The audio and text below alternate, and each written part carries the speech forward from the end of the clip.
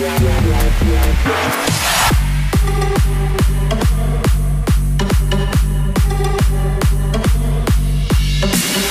decade is Tops for Pops? Hi, welcome to a special episode of this podcast, Which Decade is Tops for Eurovision? So the Magic Randomizer has given us a year suffix of 3 and a chart position of 2. So we will be looking at Eurovision runners-up from 1963, 1973, all the way through to 2013. And as always, we'll be asking you, our listeners, to vote for your favourites. And I will give you all the details on how to vote at the end of this episode. We have playlists. We always have playlists, so you can listen along with us. These are tinyurl.com/23Y for YouTube, 23S for Spotify, 23E for our extra tracks and bonus bits. Now, the YouTube playlist, what happens there is it starts with the recorded studio versions of each of the 6 songs, and then they're followed by the actual Eurovision live performances, so you can make a full and fair assessment of the qualities of the songs. The extras playlist, you get short recap medleys of all the performances from each of the 6 contests. So that should give you a general flavour of what each year was like as a whole. There's been some great YouTubers out there who put some really good medleys together. And I need to give you a word of warning about the Spotify playlist. This is the first time it's happened, but one of the songs is not on Spotify. It's actually the first song from 1963. I've substituted it with an instrumental karaoke version, best I could do, but obviously it's not ideal. So if you want to hear the original, YouTube is your friend. Unfortunately, Trev can't be with us for this episode, so rather than fire up the Trev bot, we've recruited a special guest to cover for him. Some of you may remember him from the results bulletin. Welcome to the show, Chris Higgins. Hello. Bonsoir, guten Tag, shalom. Chris, I know you're a lifelong Eurovision fan. I know you've attended many of the live shows in person. Off the top of your head, can you remember how many you've been to, or are there too many to count? No, I know it's 10. 10. So the first one was? Birmingham 98, 25th anniversary coming up next week. And what was the last one? Dusseldorf 2011. I've only been a mere 5 times myself. Nick, you've never been to Eurovision, is that right? I am desperate to go to Eurovision and have never been. It is quite high on my bucket list of things to do. I thought this year might be the year, but obviously tickets just sold out in about a nanosecond, didn't they? So it's become progressively harder to get a ticket. When I was at Tallinn in 2002 for Eurovision, I actually got a ticket for the final by walking up to the box office on the day of the show and buying a ticket there. Those days will never return. Best advice, get a press pass. That's what Chris did. Yep, that's what I did. I was watching it the other day, and, you know, obviously these days it's in giant arenas and the show is incredible. And they've been building the stage in Liverpool for about 4 weeks, haven't they? And all that sort of thing. I was watching an old contest the other day that was held in a horse centre in a village of 1,500 people.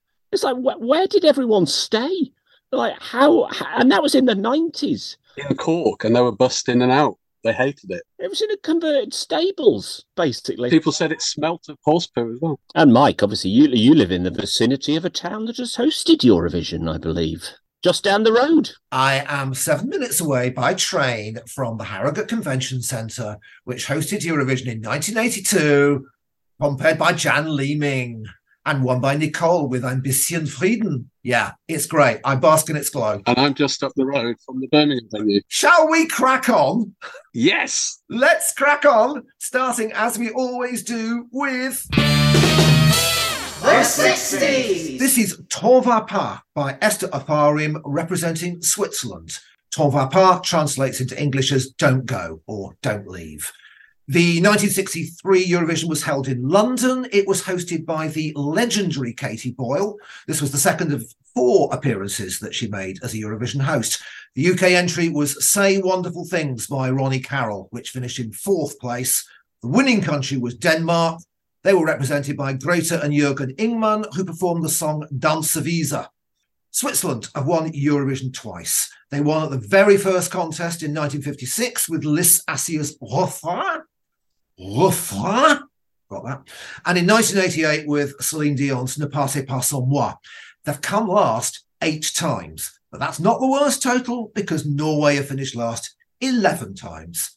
As for Esther Afarim, she went on to have 2 UK hits in 1968 as part of a duet with her husband at the time, Abbie Afarim, most notably with Cinderella Rockefeller, which reached #1. Obviously, I wasn't even born when this has happened. And we're what are we, 7 years into the contest by this point. And I feel that, having listened to some of the songs that won in the run-up and having the absolute pleasure of watching this entire contest in full the other day, I don't think it had evolved very far by this point.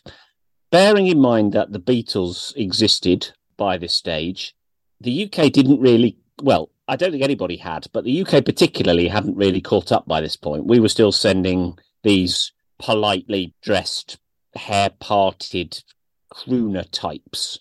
It seems to me we're so far away from, well, not just the UK, so far away from what pop music was about to become. It just seems to me totally weird. It seems like the sort of contest your grandparents might have watched on a Saturday night because lovely Katie Boyle was hosting it. The quality of the songs in the entire show, I think, is very weak.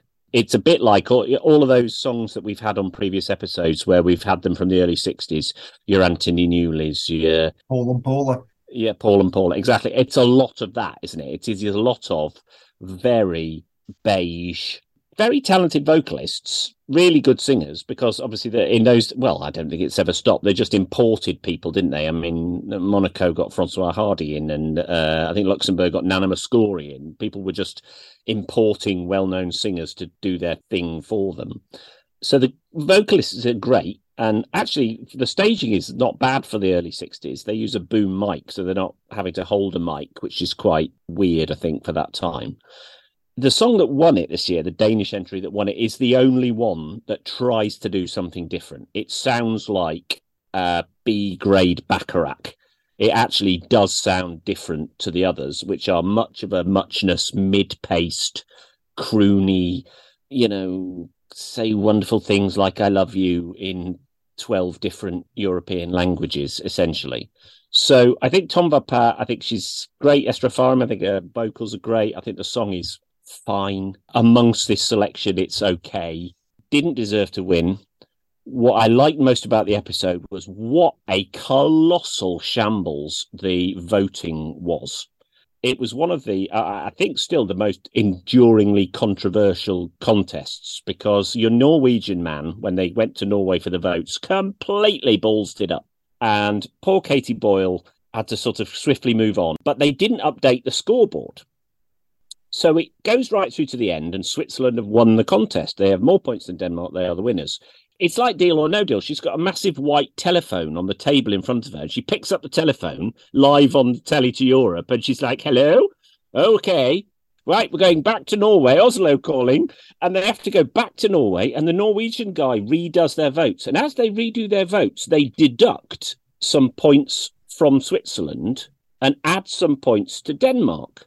And it looks incredibly suspicious, because all of a sudden, Denmark have won the contest and Switzerland have come second. And then the phone goes again, and Katie answers the phone. Is that the final results? Yes, okay. That is the final results. And you can hear in the background murmuring. And I don't know where it's coming from, whether it's the people in the venue, in the television centre. You can hear kind of disgruntled murmuring going on, because it looks like something is afoot. I mean, if you've got an hour and a half, watch the whole thing. It's magnificent in an early 60s kind of way. If you haven't, watch the voting for the last 10 minutes. I mean, you think it's bad these days. It is a shambles and hilarious. I don't think this was a golden era for the contest, I'll be perfectly honest, at least not from this selection. Just before I hand over to you, Chris, it's interesting what you say about the telephone on the desk. I'm old enough to remember when typically TV presenters did have telephones on their desks, and the telephones would ring in the middle of the broadcast and the presenter would take the call. Often happened on news bulletins. It was just like, excuse me, Great Britain, the phone's rung. And they're going, yeah. Oh, yeah, I'll tell them that. And they hang up, and then they continue. It was quite rough-edged, that early phase of TV. Massive kudos to Katie Boyle, who is the ultimate pro during this entire shambles, just absolutely, totally professional on live television to the whole of Europe. Good job it wasn't Sam Fox and Mick Fleetwood then. That voting sequence at the end of 63 is one of the TV moments that made Katie Boyle's name. It was her second time hosting Eurovision. She knew what she was doing, and she just seems completely unflappable in the situation which had gone very wrong. At the end of what was the regular voting, she said, all the votes are in, but they're not quite right. No kidding. Yeah. And you could see that because, like you said, it did seem to show that Switzerland had won, and she knew they hadn't. So that's why she queried it. That's how on the ball she was. She wasn't just relying on what was in front of her. Let's talk about the song. So the song is, I think, a really lovely French crooning song. And as you say, the contest well into the 60s was still a Eurovision crooning competition. We tried to make it a bit of fun by doing Sing Little Birdie in the 50s, but it was still a bit out of date. Actually, to be fair, we had entered the Allisons, which was pop music in 61, but it took a long time. The look of Esther Offerim singing Ton va pas is very much like every 60s French pop star. She pegs herself to a doorway while she sings the song for reasons that I don't quite understand. But as you say, they were using a boom mic and they couldn't really move very much, so they had to keep it out of shot. They used two studios because the BBC was trying to be clever, and the artists were in a separate room from where the scoreboard was. And there's always been a suspicion that's been denied by the BBC and EBU that some of those performances were actually pre-recorded and they weren't live, but they maintained that they were all live. Her vocal performance of that song, I think, is absolutely stunning. It's a stunning performance of a sort of average croony song. It's got some quite dramatic lines in the lyric for those who were understanding French at the time. The thing that really struck me was how good her French pronunciation is, which then led me to think, well, how? How was this Israeli singer so good at French? But the answer, and this relates to what you said about them shipping people in, Esther and Abby actually lived in Geneva at this point. So it wasn't really a major shock that they were representing Switzerland. There was some legitimacy. It wasn't like some of the other people who've been shipped into countries they've never been to. So that was why. And the outcome of that voting seems to have confused her, or she feels that she's the moral victor, because she's given interviews since in which she talks about my Eurovision victory in London. So she either remembers it wrongly and thinks she did win, or she thinks she has some kind of moral victory, because it does seem that the Norwegian jury changed their vote, knowing what was coming, to allow Denmark to win. So I think in a way she has every right.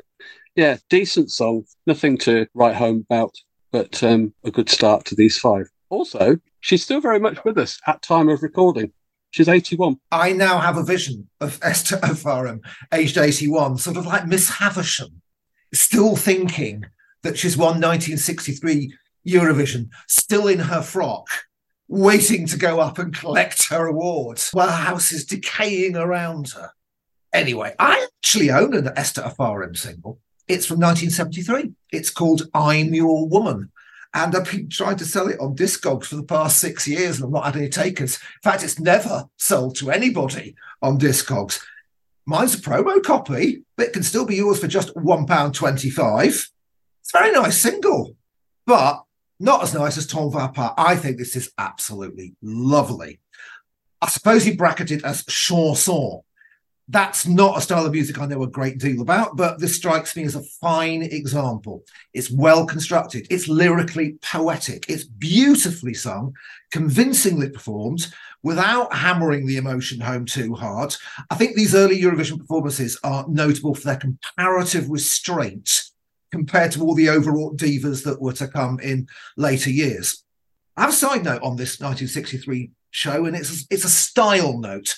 A lot of the female singers have a particular early 60s hairdo which drops straight down to the shoulders and then it curves up again all the way along the bottom. Well, my mother had a hairdo like that as well in the early 60s, and I think a lot of her friends must have had them as well, because when I was a little boy, I thought that was how all ladies' hair naturally fell. I had no idea that implements were used to construct the curve. So whenever I drew a picture of a lady as a little boy, she always had that straight hair that curled up at the bottom. Very easy for a young child to draw. I might have struggled with later styles. The asymmetric bob might have been a challenge. So yeah, strong start to the episode. I was expecting absolute wall-to-wall, syrupy, torn from this era of Eurovision. So this one came as a pleasant surprise. I think you're right. The quality of the performances in this particular one is superb. Everybody is brilliant, even in the sense that you can't imagine that the audio equipment and stuff was particularly fantastic at that point. So for everybody to come out of it sounding as magnificent as they did, I think was quite a thing. It was interesting as well that the Scandies hadn't really found their feet at this point. I mean, I know that Denmark won this particular one. Norway, Sweden and Finland all got 0 points in this particular edition. So, yeah. Shall we progress? Let's jump forward to... The 70s! So, our song from the 1973 Eurovision is Eres tú by Mocedades, representing Spain. The title translates into English as It's You. The band name translates into English as Youths, or maybe, using a freer translation, The Young Ones. Spain have won Eurovision twice. First in 1968 with Maciel's La La La, and then again in the following year in 1969, but that was part of a four-way tie that also included Lulu's Bum Banga Bang for the UK. The 1973 Eurovision was held in Luxembourg. It was won by the host nation with Anne-Marie David's Tu te reconnaîtras. That became a UK hit as Wonderful Dream. The UK entry, Power to All Our Friends by Cliff Richard, finished in third position. Now, although RF2 didn't chart in the UK, it was a big hit all across Europe and also outside Europe. Got to number 9 in the USA in its Spanish language version, incidentally, number 6 in Canada, number 3 in New Zealand. It's been covered numerous times since, sometimes in Spanish and sometimes in an English language version called Touch the Wind. So obviously the really striking thing about Eres Tú is that it seems to be based on Elvis Presley's Can't Help Falling in Love. You just can't help singing along to that. So regardless of any accusations of plagiarism or anything, I regard Eres Tú as a Eurovision classic. It's one that's always been in the clips of Eurovision contests. That 1973 stage is so sort of bright and bold with the 70s writing on the set behind them and the orchestra in full view. I absolutely love it. I love the look of it. I love the way that all of the 6 members of the band get their moments in the limelight, whether it's the singing or the guitar playing. It's also interesting that they're lined up as 2 men, 2 women in the middle, and 2 men. Park that thought. We'll come back to it later. But I do love it, and I can't really say much more about the song other than it's just wonderfully catchy. It has a sort of hippie sing-along element to it, which I guess is something that also appealed to a 7-year-old, and I've adored it ever since. I mean, you're talking about the Can't Help Falling in Love thing. I mean, that is the first thing that you hear. If you've never heard the song before and you put it on, the first thing that you will do is you'll think, hang on a minute, it is the same tune, it's the same melody, or at least it starts as the same melody. I think what's interesting with it as well is that at the time they were also accused of plagiarising it from a former Eurovision track. So if you go back to 1966, a slightly obscure Yugoslavian entry called Brez Besed, sung by Berta Ambros, and I would encourage anybody, if you're interested in this sort of thing, to go and listen to that. That and Eres Tú are very, very similar. Right from the opening chords of it, you think, hang on a minute. And, you know, back in those days, there wasn't a lot of plagiarism lawsuits flying around. I think had those two things come around today, there would be a court case because those two things are extremely similar. I am too young to remember this, but it feels like this is either the start or the middle of a bit of a golden era for the Eurovision in terms of the quality. We're a year away from ABBA winning it, aren't we, here at this point? I think the top 3 songs this year, the eventual winner, the Luxembourg, this, and the Cliff Richard song are fantastic. And I know the voting was close. There was only, I think, 4 or 5 points separating the top 3 in this, so it ended up being a very close run thing. And I think that any of those 3 songs having won it would have been very, very worthy winners. I didn't know this until it came up the other day, and I agree with Chris. I love this. It is one of those songs that is almost all chorus. Mm. So once you've heard the first line of it, you can basically sing the rest of it. And that feels like something at Eurovision that is successful. I think if you can sing a Eurovision song, having heard it once, and you can sing along with it by the end, then I think that is often a route to success, because when the voting comes up and you think, oh, I remember that one because I could sing it at the end. It's like this year's. I've been listening to this year's. Some of them I can sing to you now, and a lot of them I can't. So when the voting comes round, I'm more likely to vote for those ones that I could sing back to you. And I think this one, because it starts with basically a chorus and just is chorus repetitive all the way through, it just makes it incredibly sort of anthemic in a way. I wasn't aware of it. It has immediately gone on my best of Eurovision playlist. I think it's terrific. Spain have a spectacularly poor record, don't they, at Eurovision on the whole? I mean, they won it twice in the 60s. I mean, I know they came third in 2022, but they haven't really looked like winning for a long time. People have a go at us and say that we're terrible at it, but, you know, they've won for 50 odd years. I'm with Chris. I love it. Yeah, I think it's worth underlining here just how big a song Ereth 2 was. Not to give you any spoilers about what's to come, but this is by far and away the biggest hit of the songs that we'll cover in this episode. And people in the UK might be surprised at that because it never charted here. But in plenty of other countries, it's seen as a standard, almost as much as Volare, another much earlier Eurovision entry. So clearly it has some strengths. It's sturdy, it's confident, it's extremely catchy without ever becoming irritating. I like the group's performance. They look engaged with the song. They're about as classy as it's reasonably possible to be at Eurovision in 1973. I think the lead singer in particular is hugely endearing and likeable. I did watch this at the time all the way through with my grandmother. We were cheering on Cliff. We were perfectly happy with Anne-Marie David winning. I don't remember Ereth 2 from back then, have to say. Plenty of people talk about the following year's winning song, ABBA's Waterloo, as changing the course of Eurovision. But I think you could sort of make a case for Ereth 2 being equally influential, just not in such a headline-grabbing way. There are loads more of these emphatically anthemic ensemble pieces that will follow in its wake. When I listen to the 1983 recaps, even when I listen to the 1993 recaps, I can still hear lingering echoes of this song. Finally, speaking again as a Discogs vinyl seller, I can tell you that Ereth 2 is a good deal more collectible than T'en vas pas. I never owned a copy of the Mocidades version, but I have sold 3 other versions. There's a version by the song's actual composer, Juan Carlos Calderón, sold that for £4.50. UK English language cover by Wheeler St James, sold that for £2.50. Another UK cover by Landscape, not the Einstein A Go-Go Landscape, earlier Landscape, sold that for £1.45. And if you look at the extras playlist, I've put a stripped down version where Juan Carlos Calderón, the composer, is sat at the piano. None other than Johnny Mathis is on vocals. That's how big a song it was. Let us skip on to The 80s. This is the Israeli entry performed by Ofra Haza. The name of the song is Hi.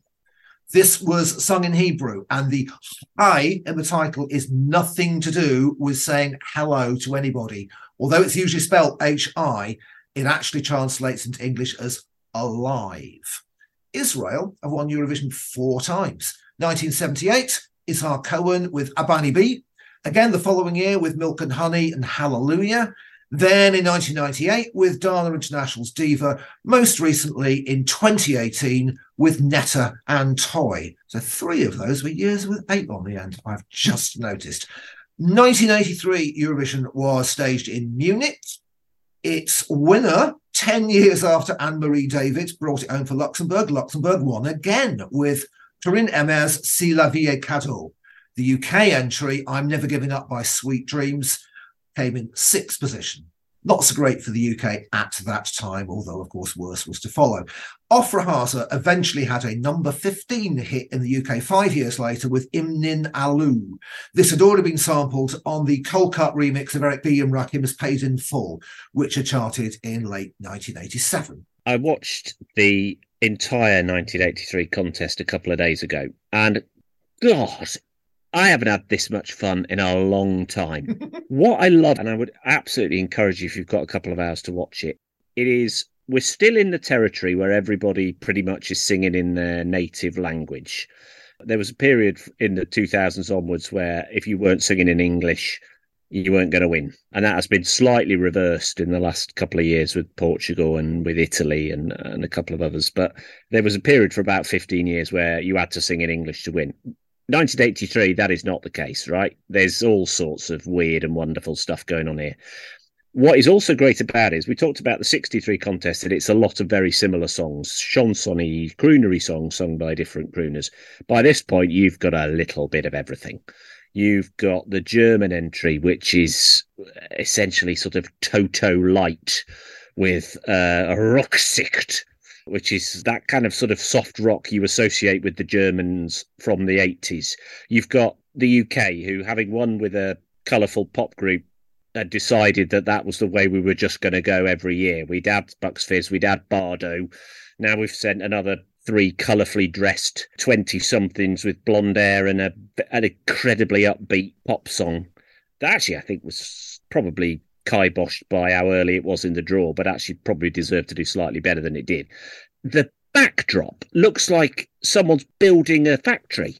It's just this sort of industrial, I don't know what it is. It's like girders. The poor German woman introducing it has just had to rearrange a load of flowers in the shape of flags in between each performance. She's just had to move some roses around if there's red in a flag. Honestly, it is brilliant. It's still in the days where they've got old men, balding men with mullets to conduct the orchestra. It is absolute peak 80s Eurovision, and I absolutely loved it. It's a great year. There are lots of great songs in this contest. I think Ofra Hazard, the high we're talking about here, is brilliant. It's become an incredible earworm. The chorus just won't go away.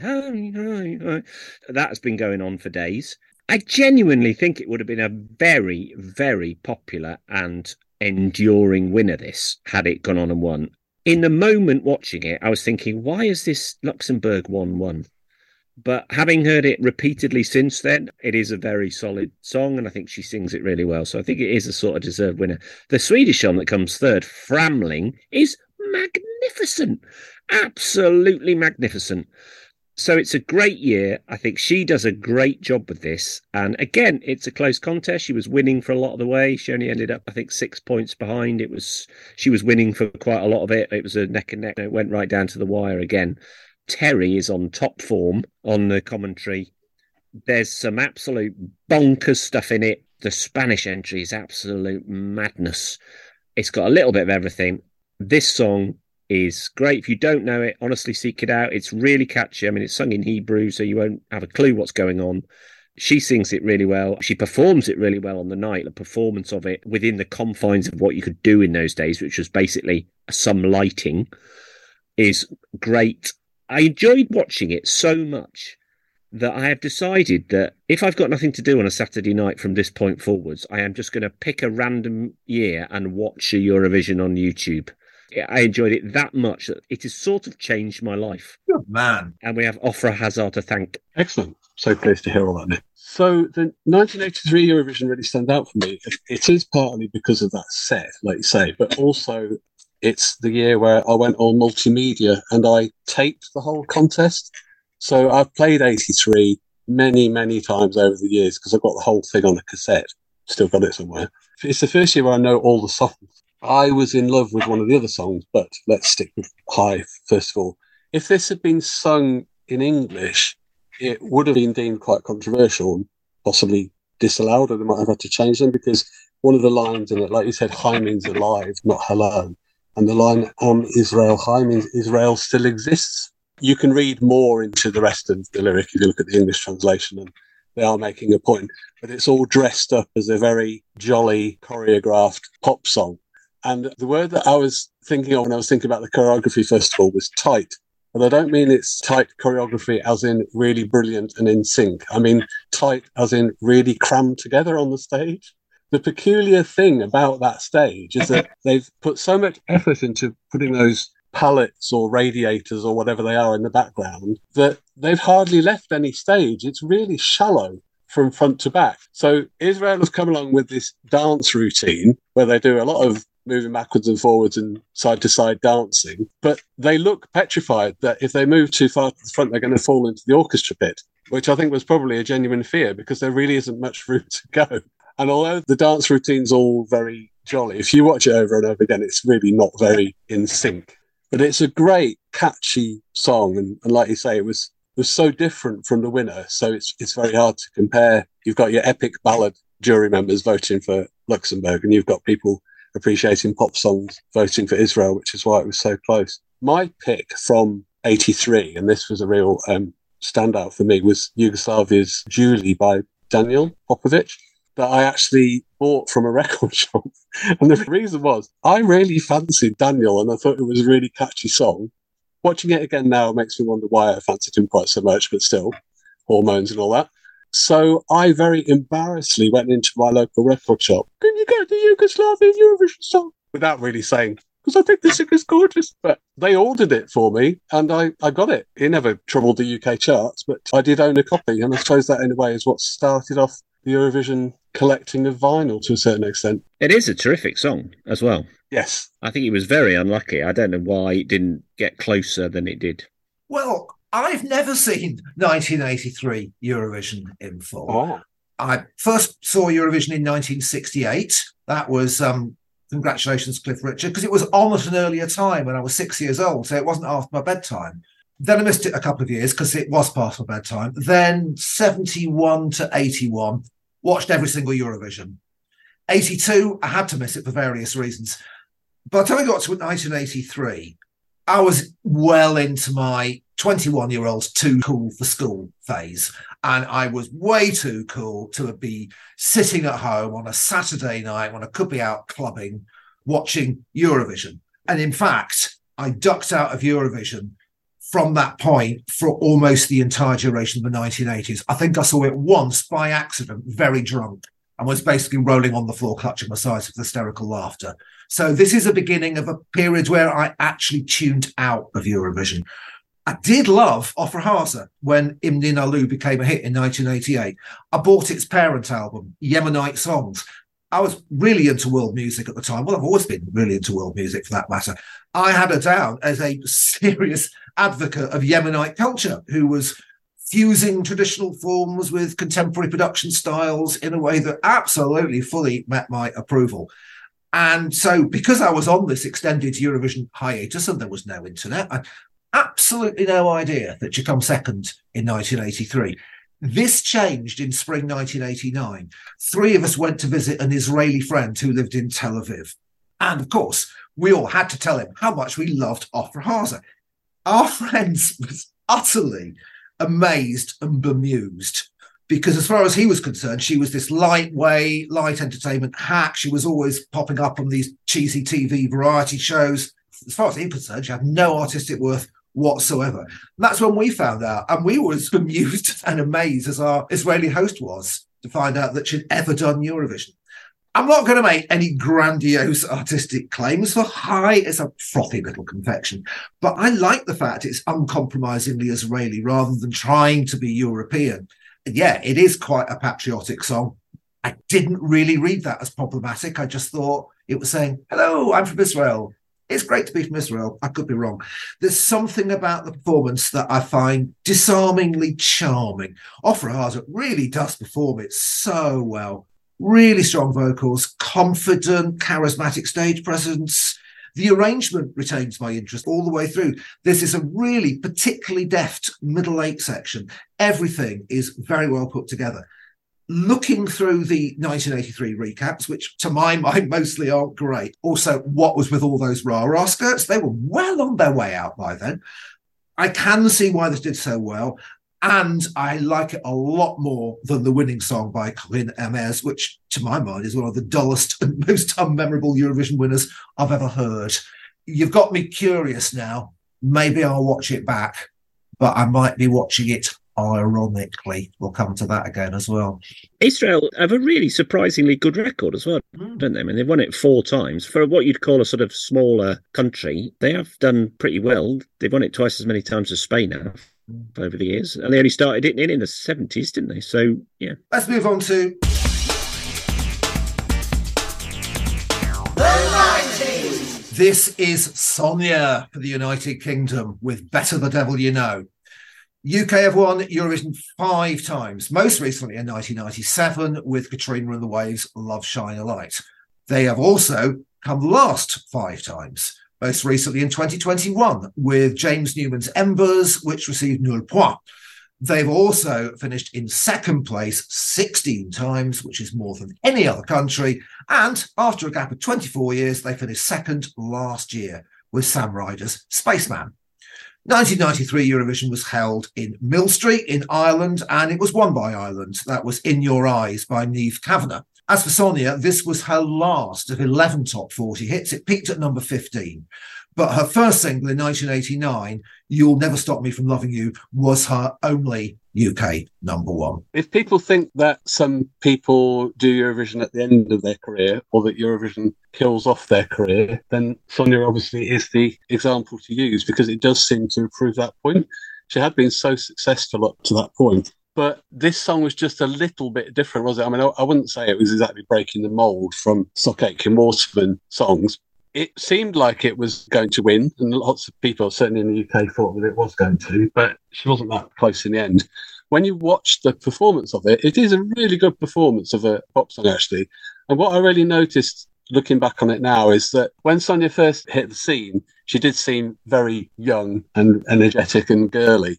But when you watch the Eurovision performance, even though it is a really upbeat pop song, she actually looks quite sophisticated. She looks great. She's wearing an outfit, sort of blue trouser suit, jumpsuit. I'm not a fashion expert, that I think wouldn't look out of place if someone wore it now.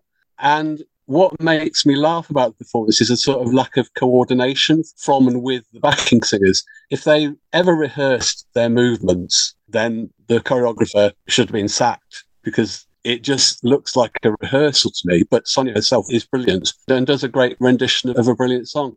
I never thought Niamh's song was good enough to win at the time. I take that back now. I've met Niamh. I'm a friend of hers on Facebook, but I've met her at a subsequent Eurovision, and she's really lovely. I will say the obvious thing, this isn't even my favourite pop song called Better the Devil You Know, because the Kylie one is much better than this, let's face it. Yeah, so having absolutely spectacularly enjoyed the 1983 contest and the weirdness and all the bits and pieces of it, the 93 contest to me is rubbish. I don't know whether it was just a symptom of holding it in a converted stables, but the quality is terrible. The staging is dark. There used to be a men's clothing chain called Foster's. I don't know whether anybody remembers this from the 80s. And the whole stage and the whole production of it looks like the inside of Foster's. I don't think it's the fault of the Irish. You know, the production was the production, and perhaps that was what was popular at the time. But the whole thing looks slightly dark, and the quality of the songs, I think, is pretty poor. I mean, you've even got, Freiheit turn up. So Keeping the Dream Alive by Freiheit is a great song from 1988, just reached the UK top 20. They turn up, and even their song is rubbish. It is boring and dreary, and these are an established act that ought to be doing better than this. Sonia, how on earth did it finish second? Surely in any other year it would have been nowhere, would it? I think even the winner is fine, but it is not an enduring classic of Eurovision, is it? We've had this on the podcast in the past where songs, in a tough week get nil point, whereas in other weeks would get lots of points. And I feel that the 1993 contest was a bit like that. A lot of it is just incredibly mediocre. There's hardly anything exotic to get excited about in the entire thing.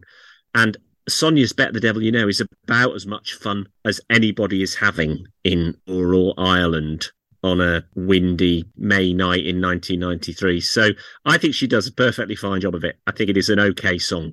But even me, Stock Aitken Waterman's number one fan, who you'd have thought that Sonia was squarely in my things that I would like. Even I find this a little bit annoying. So well done for finishing second. But I think in any other year, she'd have been mid-table at best. I think that's all perfectly true. There weren't really that many memorable songs. The song that's probably made the biggest impression with fans, it was the sixth song, Freda by Ruth Jacob. And yeah, there isn't really anything that's had any long-lasting cultural significance further down the scoreboard from that 93 contest. That is perfectly true. Yeah, Nick, I hear you very much on this. I had started watching Eurovision again by the early 1990s, but I was still watching it ironically. with a large side order of eye rolling and piss taking. If the contest had slumped in the 1980s, which I felt it did, then we weren't yet out of that slump. And I found, of all the recaps I've watched of these 6 shows, I found the 1993 cap the hardest to get through. I mean, it's only about 11 or 12 minutes, but it was still a struggle. I mean, Eurovision might never have been a cutting-edge representation of contemporary pop, to put it mildly. But these 1993 songs, they seem to inhabit a completely different planet. It all feels tired and old and stuck in its ways and seemingly unable to evolve. That did start rapidly changing in the second half of the 1990s, but there are no early signs of it here. So, faced with this morass of turgid gloop, that's what I've written here, morass of turgid gloop, I can see why Sonia's performance did stand out from the pack. There's a spring in her step. There's a twinkle in her eye. She's enough of a trooper to turn a third-rate song into a second-place triumph. And let's make no bones about it, it really is a third-rate song. It feels specifically constructed as someone's idea of what a Eurovision song should sound like, but whose ideas of what a Eurovision song should sound like were still stuck in 1981. The UK have made this mistake a lot since the Bucks Fizz glory days. And there's been something slightly contemptuous about the way we've tossed star scraps at Johnny Foreigner in the misplaced assumption that they'll love us as much as they did in the days of Puppet on a String and Boom Bang a Bang and Making Your Mind Up. With that in mind, I can see why the powers that be plumped for Sonia. A seasoned showbiz hoofer in the old tradition of British seasoned showbiz hoofers. She could be depended on to gamely bounce up and down and mug along to chirpy drivel like this. Poor old Sonia. She never had another hit. Was it all worth it? I wonder. Mind you, she's going to be in Liverpool, isn't she, old Sonia? They've exhumed her. And Frankie. She is. She's part of the interval acts next week in one of the shows. Oh, that was worth the wait, eh, Sonia? To be fair, she's been performing ever since. The hits may have dried up, but she has a career. I think she's done some musicals, hasn't she? But, you know, she's one of those people who's never stopped singing. And she's a great ambassador for pop music and for Liverpool. And if you ever went to a Pride event in the 1990s, you absolutely couldn't avoid Sonia. It was kind of mandatory that Sonia would be there, along with Nicky French, also Eurovision royalty. Anyway, let's move on to... This is Sanami by Urban Trad, representing Belgium. Poor old Belgium only won Eurovision once. That was in 1986 with Sandra Kim's J'aime la vie. And also, like Switzerland, they've come last 8 times. 2003 Eurovision was held in Riga, capital of Latvia. It was won by Turkey. That was Every Way That I Can by Sertab Arena. The UK was represented by Gemini, performing Cry Baby. It finished last, earning 0 points the first time either thing had ever happened to the UK. Now, if you're wondering what Sanami means, well, means about as much as la la la and diggy doo diggy lay. All the lyrics are written in an imaginary language. They carry no literal meaning whatsoever. So think of Sanami as a tone poem, if you will. 20 years ago, the Eurovision Song Contest turned up in Latvia. And I don't know whether this is when it started, but it seems to me that the current Eurovision looks a lot like it did in 2003. So a lot of the staging, a lot of the presentation, a lot of the postcards in between the songs and stuff hasn't changed much in that. You can see a lot of the modern Eurovision in the 2003 edition. What has happened by this point is that it had gone from being lots of weird people turning up in their own language and singing essentially regional or culturally specific songs to a pop contest. 2003 was very much a lot of pop music, a lot of it in English, a lot of it sounding like the pop music at the time. You know, the Netherlands sang in English, the Ukraine sang in English, Greece sang in English, Norway sang in English, Estonia sang in English. So we'd reached a stage where you could argue that it had become more generic because the songs had sort of narrowed to a much closer representation of what pop music sounded like in Europe by that point. So there isn't a lot of variety in this edition, but I think the overall quality of the stuff had risen. I mean, the Swedish entry is great, but it sounds like Steps, right? Let's not beat about the bush. It is early 2000s Steps, basically. And a lot of it this year does sound like this. It's very slickly produced, the contest. It's very entertaining. There is a novelty act who, because it was all done by televote in those days, ended up coming sixth, I think, even though it was absolute garbage. But because it was basically done by a televote. Good old Alf. We love Alf, don't we? Mike's going to tell us that he loves Alf here. But the exception to this is the absolute travesty of this Belgian entry. So Belgium in recent years have, I don't always like their entries, but they, God bless them, do try and do something different. And I don't know whether this is why they don't win, because they're not coming along with a fairly average standard 3-minute song. They have come in recent years with little bits of dance and little bits of interesting production and unusual songs that maybe you either love it or you hate it, and that's why they don't do so well, perhaps. But they are always an interesting country. This, right, so we're in 2003. Urban Trad bring out the bloody accordion and the bagpipes and the tin whistle and God knows what else. The origin of this, to me, sounds like Enigma, right? And for those of you who remember early 90s German, I don't even know what genre it is. They had a number one, I think, with Sadness, and they had a hit with Return to Innocence, and it was this sort of slightly weird electronic world music, maybe, with sort of chanting and all that sort of thing. They had some interesting albums that were just one long song of weirdness. And this sounds a lot like that, with lyrics in an invented language. And you just want to go, jog on, Belgium, with your invented language and your 10 years out of date panpipes. Terry, during the commentary, is absolutely flabbergasted that this has got anywhere near winning. He can't control himself. He just has no idea why this is doing so well in the voting. And I'm sort of with him, because I don't know why it's doing so well in the voting either, because there's a lot better songs in the contest than this. It was about to win. It was 13 points ahead of Turkey, who ended up winning it with 2 rounds of voting to go, right? It was almost a nailed-on winner and was literally overtaken right at the end. I think the last country to vote gave it 3, and they gave Turkey however many it needed to win. The Turkey song that won it is, again, it won it because Kiss Kiss had been a massive European hit 12 months earlier, I think, essentially. And people were like, oh, it's that Kiss Kiss song again. Is it the same one? It sounds a lot like it. So that was fresh enough in the memory that I was having a cultural moment, I think, which is what dragged the Turkish one over the line. Tattoo ended up coming third, I think, that year, which at least their song was trying to do something slightly different. I mean, they were bratty and awkward, and they were already well known because they'd had their hit, All the Things She Said, before this. So I think it's a great show. It's beautifully produced. There's loads of great stuff in it, but this Belgian one is rubbish. I just cannot stand it. I think it's 10 years out of date. I think it's boring, repetitive, and I don't ever want to hear it again. So you liked it, really? Not really, no. Fair enough. Right. So out of the 6 years we're covering today, this is the one that I was at.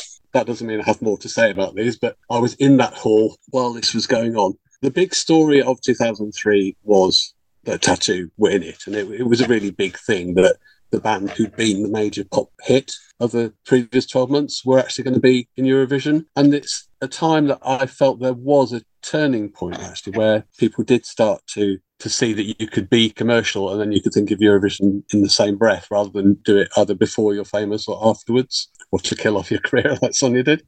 Tattoo were the big draw. No one thought their song was amazing, but they were a bit of a media event, being trailed round by everybody, including me, wherever they went, and being controversial because of the lesbianism and the holding hands. Some of it may not be real, but that was the image they were portraying. It was obvious that their song wasn't as good as All the Things She Said. In fact, that whole album. And amongst all the media whirl of Tattoo and us following Gemini, obviously not knowing they were going to come last, no one was paying any attention to Urban Trad. And in the course of preparing for this, I asked 6 of my friends who were at Eurovision Riga with me what Urban Trad were up to and if they had any stories or gossip from the week that we were there. And no one's got anything. I probably went to their press conferences. I don't remember anything they said. They didn't go to parties. They didn't, as far as I know, do any impromptu gigs or PAs during the week. I think we thought that because their song was in an imaginary language, we weren't taking it very seriously. And certainly amongst the people that I was with, they just didn't exist. So I think even in the hall on the night, I probably wasn't paying much attention to it. I thought it was nice. Thought it sounded like a lovely Irish folk tune. And that was about it. Remember I mentioned earlier on about Mofidadis having 2 men, 2 women, 2 men. This is where it's reflected because that's the lineup on the stage for Urban Trad as well. And the only thing that had really brought them any attention before the competition was that they ditched one of their members because she had allegedly attended a far-right rally. So it got too much publicity. I've been told by a journalist friend that turned out possibly not to be true and that the broadcaster had to apologise afterwards for ditching her, but that was the story. Now, as I say, on the night, I was ignoring them. I think most of my friends and the journalists were ignoring them. They very nearly won the whole thing. It was just 3 points between Turkey winning, Belgium second and Russia third. But it wasn't a surprise to everybody because the Swedish newspaper Expressen had done an exit poll from the dress rehearsal and the crowd that they spoke to had concluded that Belgium were the favourites, and Expressen on the day of the contest printed the headline, "Belgium will win." So if only I'd read that, I might have put some money on them, as in each way, obviously. So it wasn't a surprise to everybody, but it was a surprise to me. Yeah, echoing some of the things you've been saying, both of you. Eurovision had been through some big changes when you compare it to that rather ghastly 1993 final. So the live orchestra had been replaced with pre-recording backing tapes. That started in 1999. Telephone voting had replaced almost all the juries. I think there are only like 2 left in this year. This was also the final year where the contest took place on a single night. From 2004 onwards, we got the concept of semi-finals, first 1 and then 2. Yeah, musically speaking, I also thought the songs were just starting to nudge towards your actual contemporary pop. There were far more up-tempo songs than 10 years previously, and I think a greater diversity of musical styles as well. It was the 4th of 5 finals that I attended in person. It was also, by quite some distance, the most drunk that I have ever been at Eurovision. We arrived early. There was a lot of vodka. We thought we were being sensible by avoiding beer because that would limit our toilet breaks, but the vodka measures were generous. By the time the actual show started, our group of friends were all cheerfully off our faces. We were having it large, in best Brits on the piss tradition. Flags were being borne down walkways. Oh, the works. That said, no amount of vodka in the world could disguise quite how bad the UK were. And I do remember us all turning to each other after Gem and I had finished and going, well, that was a bit crap. None of us expected Belgium to finish anywhere near second place.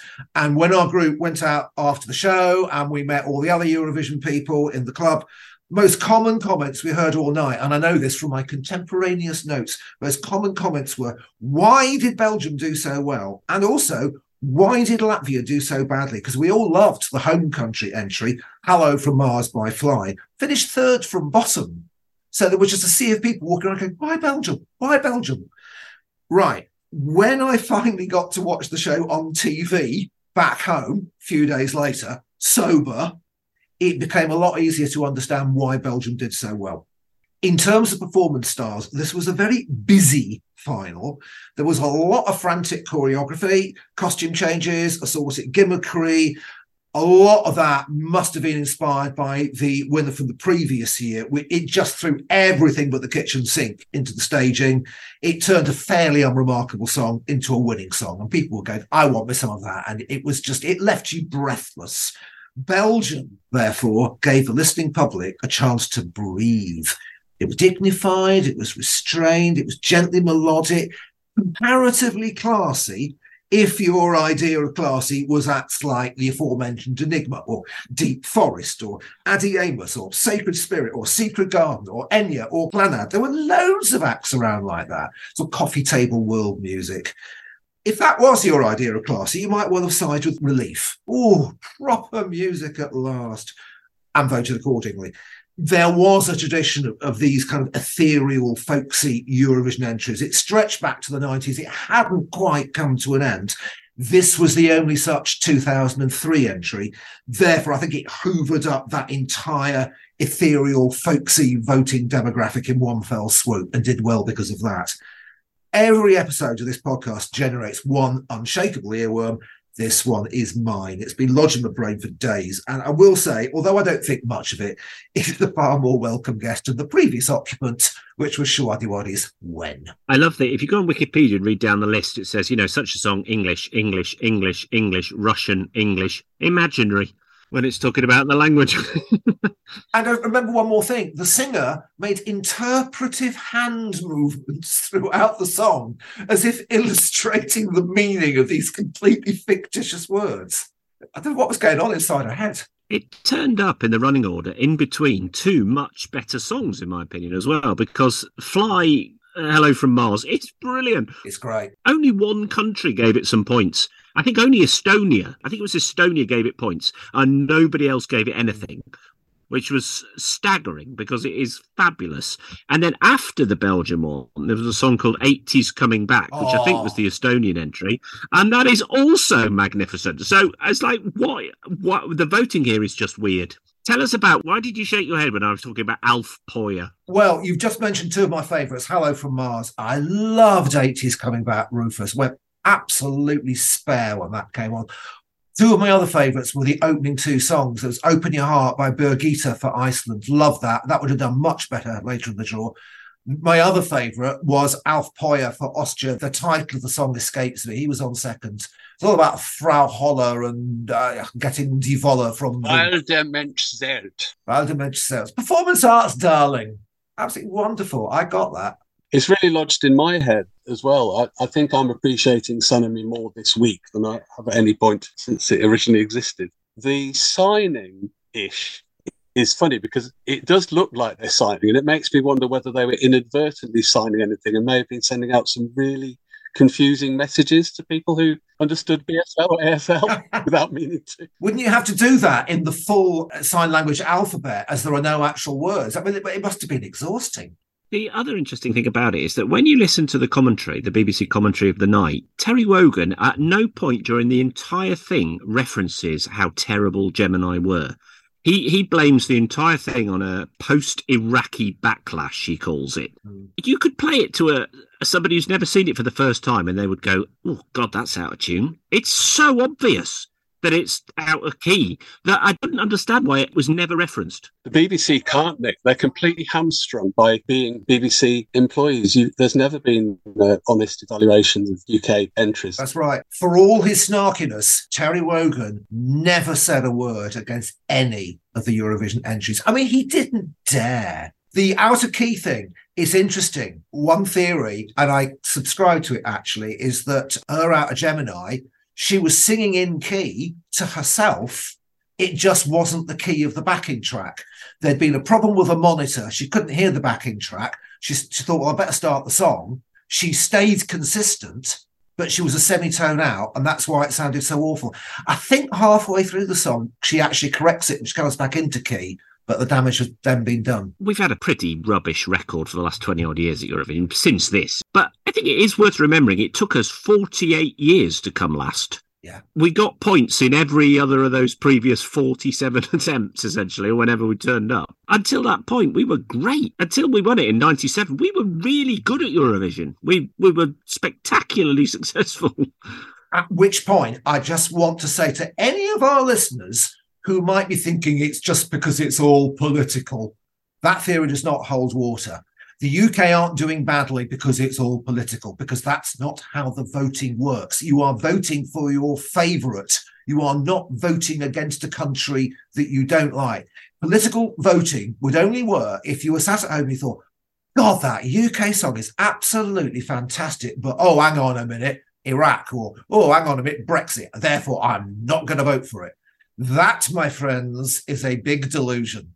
The UK have done badly because they've sent appalling songs. They haven't taken it seriously. And hopefully now that Sam Ryder brought it actually did bring it home, come to think of it, last year, hopefully that will start to change. Yeah. I don't think any casual observer of Eurovision could name a UK entry in the last 25 years which they honestly think should have won. It's delusional. I think it's a lot better now. The media and the BBC are a lot more realistic. And that's ironic, given that we have now reached a point where we were successful again last year. But it's taken 25 years to travel that road, to get the right people involved, and to start looking at the contests and see what makes people vote. And Sam Ryder's song and performance last year just hit the mark perfectly for that. And it's made his career and demonstrated that you can represent the UK at Eurovision and use that as a springboard to success. Yes. People can see Måneskin do it, and now they've seen Sam Ryder do it. And his spectacular enthusiasm for the whole thing in the weeks running up to it, right across Europe, which was something we never do either. Come on then, let's move forward to... 2010. This is the entry for Azerbaijan, sung by Farid Mamadov and titled Hold Me. Azerbaijan have won Eurovision just once in 2011 with Ellen Nicky's Running Scared. 2013 Eurovision was held in Malmö in Sweden. It was won by Denmark. That was Only Teardrops by Emily de Forest. The UK were represented by Bonnie Tyler performing Believe in Me, and that limped in 19th position. So out of this random exercise, we've had 2 contests out of our 6 that were won by Luxembourg, and now we have the second of the 6 that's been won by Denmark. How weird is that? Azerbaijan were on the crest of the wave at this point. They're not now. We can pontificate about why the reasons for that might be. But in my opinion, their 2011 winner is one of the worst, certainly the worst of the 21st century. It's so unmemorable. But this song is essentially a Swedish production with Swedish or Swedish-based songwriters, Swedish backing singers. And it looks Swedish to me. It's very slick. They've thought about what they want to do on stage, and they've come up with the novelty of a man in a box. It's easy to laugh at these gimmicky things like this and the hamster wheel, but it does what it set out to do, and it made the song memorable. The song itself isn't that memorable. I still struggle to remember how this song goes, even now, and I've been playing it again this week, and it still hasn't sunk in. So I think it had a lot to do with the production on the stage, the man in the box, and just in case it was worrying anyone with its slightly homoerotic tones as they pressed up against the glass, then they bring the woman in the massive dress in the end, just so you're absolutely clear that his love interest is female and not the bloke in the box. And apparently the bloke in the box is supposed to represent his shadow, and the woman represents love, obviously, because it's all about love in the end, isn't it? It's a strange song. It's slick. Like I say, it's not that memorable as a song, but I can see from the production why it did so well. He was kind of kept hidden away in Malmö, so my journalist friends tell me, and no one really knows very much about him. Well, what I find very interesting is that he came second in Eurovision, which I think might have been a springboard to some kind of career, but there's been absolutely nothing. He's disappeared. I don't think he's even released anything. So it's very odd. But apart from that, it's slick, reasonable pop, but not catchy enough for my liking to hold my interest for very long. Chris is absolutely right. I mean, Azerbaijan only made their debut in the contest in 2008, I think it was, and finished in the top 10 in the first 6 years of arriving, which was just staggering. Nobody does that. That is incredibly bizarre. One of my absolute claims to fame is that I used to write a Eurovision betting preview for a popular Irish bookmaker. And I actually tipped Ellie and Nikki to win in 2011. They were about the 4th favourites, and I stuck my neck out and I tipped them to win. So a little bit of, I could pat myself on the back for that, because I actually did pick the winner that year. I agree, it's not fantastic, but I did think in the context of that year, it was probably going to win. So I was right back into Eurovision by this point. Always been a fan. By this point, I was buying the CD, watching all the semi-final, right back into the nitty gritty of it, and have been ever since. So last 10 years, 12 years, I've been absolutely immersed in the whole thing. I'll tell you anything you need to know. So I was right back in it by this point. And this was the point, and Chris is absolutely right. This is the point where the staging became a massive part of the contest. They were 25 or 26 songs long. The 2 things that determined, generally speaking, whether you won were where you were in the draw and what the staging was like. If it was a great song, that helped. there were years that went by where all the winners came from round about the 15th to the 20th, 21st, 22nd in the draw. They all came from the same place in the draw. It was never the first song. It was never the last song. I think Conchita bucked that trend a little bit because I think they went off at about 11th in the draw, I think. So they were quite early. But it was won for many years by 6 or 7 songs that appeared in the sort of 3/4 of the way through the show. And this happened in this year, and Farid was around about the same time. And it was also, the staging was the thing, because when you got to the end of it, there's so many songs, it'd been going on for hours. You were like, right, so you remember Mams and his chalk man on the screen behind him and him interacting with the chalk man. You remember that. That is absolutely iconic, the staging of that.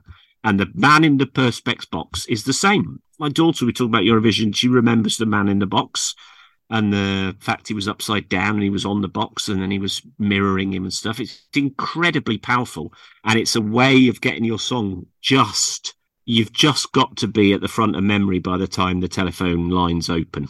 I don't think that's necessarily been quite the same recently, but there was a period where the staging, that's what it was all about. I remember this at the time, not particularly fondly. Only Teardrops is, for me, by some distance, the best song in the 2013 contest. I don't think that was a surprise winner. Having listened to this song again recently, I love it. I don't know what it is about it. I think you're right. It is a very slickly produced song. It's sort of a power ballad of sorts. But I think it's passionately done. I think it's well performed. I think it's catchy. I think the staging of it is great. I think the whole package of it added together makes it a really powerful and successful entry. And I think at the time I was like, how has this come second? But now I totally get it in the context of everything else that happened last year. So this has been a real refined for me because I actually really like it. Okay. If we were not voting on 6 individual songs, and if we were instead voting on which decade we actually thought as a whole was tops for Eurovision, I'd probably pick the 2000s.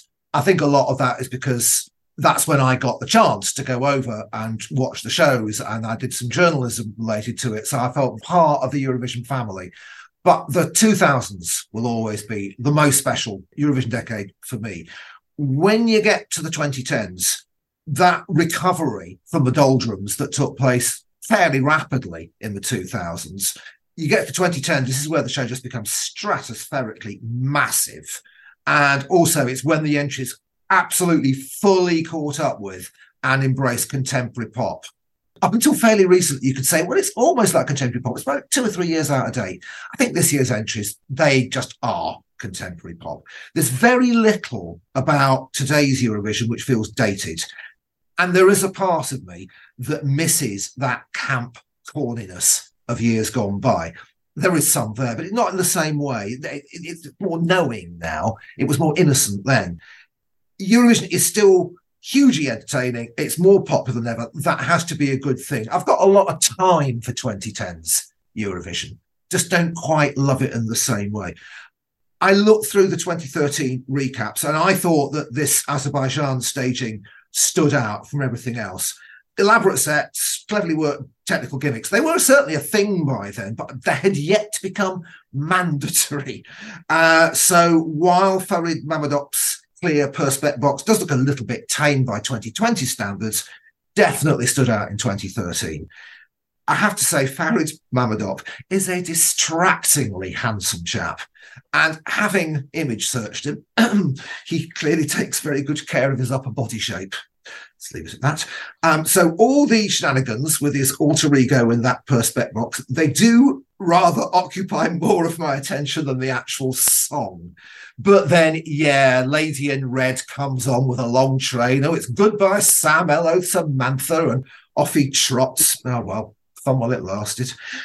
As a song, Hold Me strikes me as pretty generic for its time, really. It puts me in mind of the 2 Russian entries that Dima Bilan brought to Eurovision, much the same sort of period.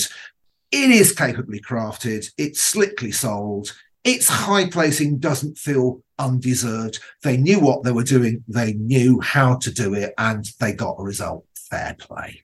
This is normally the point of the podcast where we, the team, cast our personal votes for the 6 songs. We are, as always, looking for first, second, and third favourites, and your most bad and hated, or at least your least favourite. And Nick, I will ask you to start, please.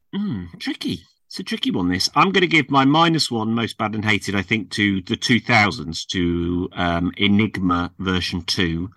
Urban Trad's Imaginary Language, Sanami, are just dreary. Don't think I like that one. I'm going to give the Maison, I'm going to put T'en vas pas and Sonia's Better the Devil You Know, I think. Sorry, Sonia. 1 point to RS2, which has been a very lovely discovery. I'm going to give 2 points to the 1980s, to Ofra Hazard and Hi, for the industrial background. And I don't know how this happened. This has only happened today. I'm going to give top points to Farid Mamadov and his Perspex box, because I just think it epitomises everything that's great about Eurovision. Catchy song, contemporary, brilliant staging, period of Eurovision that I really loved it. So all those things combined. Interesting. None of our votes tally on this, Nick, at all. I've ranked them totally differently. So my -1 point goes to Sonia from the 1990s. As a song, it's just nothing. It's less than nothing. Met Zone are the 2 most recent ones. Urban Trad, didn't get it at the time. Do like it a bit more now, but not enough to raise it above the Met. Farid Mamadov, efficient, but it doesn't press my buttons. Unlike Farid Mamadov. Okay, into the top 3. Third position, 1 point goes to Ofra Hazard with High. 2 points go to Mossadades with RF2. My 3 points are going to Esther Afarim's T'en vas pas, that lovely piece of early 60s chanson. Chris. So my bottom place, unfortunately, is going to cancel yours out because I've got Esther in last place. I don't dislike it. She sings it very well, but it's just not the kind of song that I really want to hear again, and it's not made any lasting impression on me. So sorry about that. My muddling around in 4th and 5th are Sonia and Farid. I thought I liked Sonia's song more than I do, but in this selection, so there are certainly 3 songs that I like a lot more. So in 3rd place, Urban Trad, which I'm appreciating a lot more now than I did at the time. The top 2 I absolutely love. So Ofra Hazard gets 2nd, and Mocedades is my top pick from 1973. All right, I have the results. It's quite late in the day, but I'm going to try to do them Eurovision style if it all falls apart. Je suis désolé. So currently in last position not with nul point, with -1 point, we have Sonia for the 1990s. In the Met Zone, with actual nul point, therefore earning nul point, we have Urban Trad for the 2000s. Also in the Met Zone, with 2 points, earning nul point. For the 1960s, we have Esther Afarim, T'en vas pas. This is our top 3. So 1 point for 3rd position goes to Farid Mamadov for the 2010s at Azerbaijan. 2 points for 2nd position goes to Ofra Hazard's High, Israel, 1980s.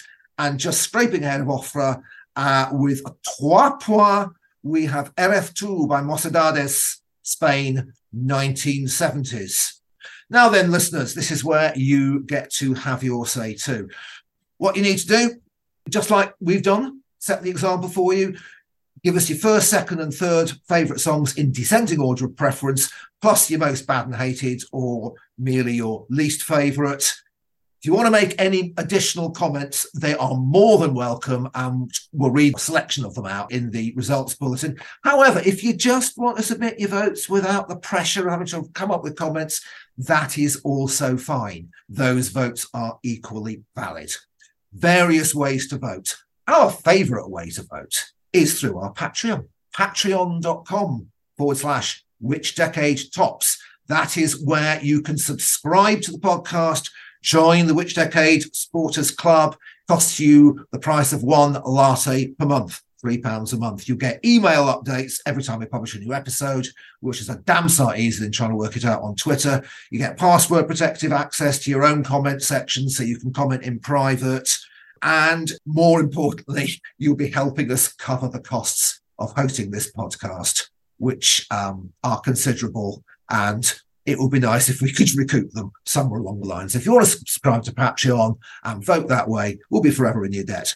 However, voting is also accepted via Twitter at Whichdecades, Gmail, whichdecadeistops@gmail.com, Facebook, just search the name of the podcast, up will come the page. Your voting deadline is 6 p.m. UK time, Wednesday, the 17th of May. That is following Eurovision weekend, which I hope we will all enjoy. Before I sign up, Nick and Chris, I'm just going to ask you, because I'm assuming both of you have heard all the entries. I haven't heard all the entries, but if I could ask you to make some predictions for first, second, third, and last, could we do that maybe? Nick, can we start with you? Oh, that's a very good question. I actually think that it is a more open contest this year than the bookies would have you believe. So Sweden are the queen of Eurovision. Loreen is back. I like it, but I don't think it's as good as Euphoria, but she's still the favourite to win. But I am going to stick my neck out slightly, and I think, again, even though I don't like it, I'm going to go for Finland with a cha-cha-cha, which I think will hit a nerve with the televoters. I think Sweden will finish probably top 3, and Norway. Let's go Queen of the Kings for Norway. Last place, Germany. Germany have sent the heavy metal this year, and it's not the best. And can I have a prediction for where May Muller will finish for the UK? I think it's too generic to win. I think it's perfectly fine, but I played it to my daughter for the first time, and she said, this is like something Malta would send, which I think is probably fair. Bottom half of the left-hand side of the scoreboard, 13th. Chris, how about your predictions? You're usually pretty good on this, as I recall. I hope you weren't expecting any original thought from me, because I'm almost going to echo exactly what Nick's just said. So people do seem to be assuming that Lorraine will win again, and I kind of hope not, because it's a good song, but it's not as good as Euphoria, and I don't like the way that it was taken for granted before people had even heard the song that she was one of the favourite. That's how bad it's become now. My favourite is Finland's Cha-Cha-Cha, and I think it would be great if it won. And I think when people see it on stage, apart from some people throwing up their hands in horror, they're going to think, oh my God, this song is really weird, but it's going to stick in their heads. It's a brilliant song. It's a song in different parts. I can't quite describe what genre of song it is. You just have to listen to it. My next favourite is Norway, Queen of the Kings, and that's just a damn good thumping pop song. I read that they're not presenting it very well, so maybe it won't do too well. I can't make a prediction for last unless, as you say, you go for one of the countries that's automatically in the final, because what you have to do at this stage, before we've had the semi-finals, to try and work out who'll be last in the final, it's either got to be one of the automatic qualifiers, which you think is really bad, or you've got to try and work out which countries are going to qualify, but only around 8th, 9th or 10th, because they're the ones that will come bottom of the scoreboard unless there's some dramatic change of fortune between semi-final night and the final night. So I can't say. Chris, do you have a prediction for the UK? Nick said around about 13th, bottom half left-hand side. I must admit, that's what I'm thinking. I'm thinking in the 6 to 10, more like 10th. When the draw was made, the UK drew last. Now, that used to be really good, but in a 26-song final, and I've experienced this myself at parties, people are losing interest by about song 20. Yeah. By the time you've got to song 26, people are thinking, oh, should we get the food out? Has everyone been to the toilet? Blah, blah, blah. And I think maybe what might have been seen as a plum slot before is not that now. But it would be a fantastic ending to the contest to have the host country performing last. And it's a good song. I like it. And I think it will do all right. And like you say, definitely on the left-hand side of the scoreboard. I think the last song to win from last might have been La Vie est un cadeau from 1983. Well, Katrina and the Waves were last, weren't they? Were they? Oh, right, okay. But Chris is right. Last place these days is an absolute not a chance. Yeah. Okay, well, I hope you've enjoyed our Eurovision special. We will be back to the tried and trusted standard Which Decade formula with the next episode. And at that point, DJ Trev will once again be in our midst. So thank you very much indeed to Chris Higgins for stepping in and being so knowledgeable about Eurovision. Cheers, Chris. Thank you. It's been great fun. I've really enjoyed it. Thank you. Thanks very much, Nick. And that's a subject close to your heart as well. Bonsoir. And goodbye from me.